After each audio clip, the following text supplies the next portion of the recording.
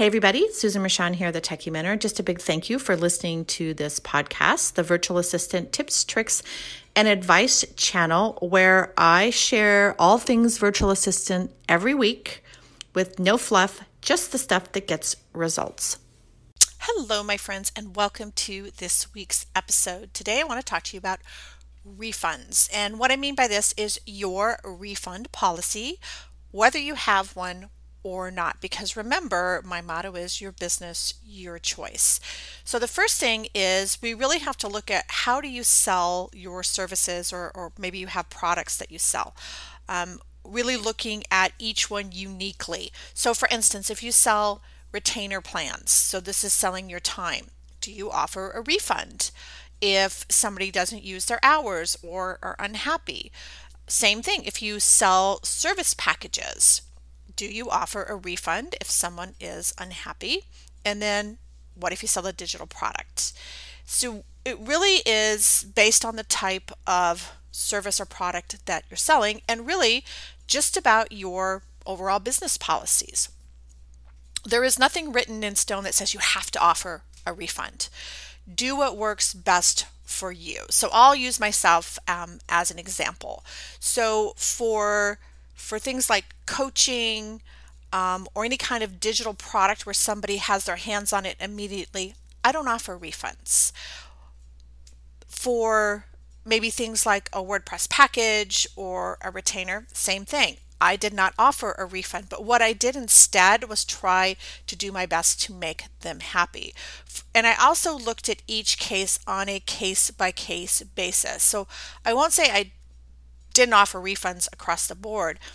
In my business policies, I should say, I stated I did not give refunds, but there were times and situations where I did end up giving refunds. So what I need you to look at for yourself is, first off, do you offer them? Do you want to offer them? And also, what's in your agreement? So you should be using some type of agreement, especially for services of any way, any type, I should say. Maybe not so much for a digital product, but for services, you want to make sure that you're using an agreement. And in that agreement, there may be a clause about refunds. So you need to be knowledgeable about what's in your specific agreement and what does it say. Remember, you don't have to offer a refund. Do what works best for you. But if you don't offer refunds, you're going to want to make sure that you tell your clients that. So that should be part of your business policies, and that should be stated in your agreement as well. And if you do offer refunds, then same thing. You're going to want to make sure that you have that stated in an agreement and stated in your business policies document. Now, I just basically said no refunds for XYZ, and then once again, for case-by-case basis, I might look at it and do a refund if I felt that was in the best interest. If a client is unhappy, then I really want to find out why they're unhappy, and then what can I do to make them happy? What can I do to make it a better situation for both without refunding? Because I don't want to go against my refund policy unless there's some kind of exception. So short and sweet today, but something to think about. First off, do you want to offer refunds? Yes or no? No wrong answer here. No judgment here. Do what works best for you. Remember my motto, your business, your choice. And then second, whatever you decide, make sure it's in your agreement, and also in your business policies, and also that your clients are aware of it.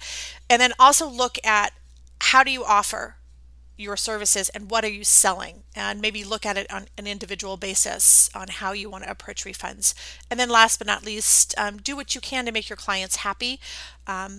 You may have to look at it on a case-by-case basis. So that's it for today. Thank you so much for listening, and I will see you in the next episode.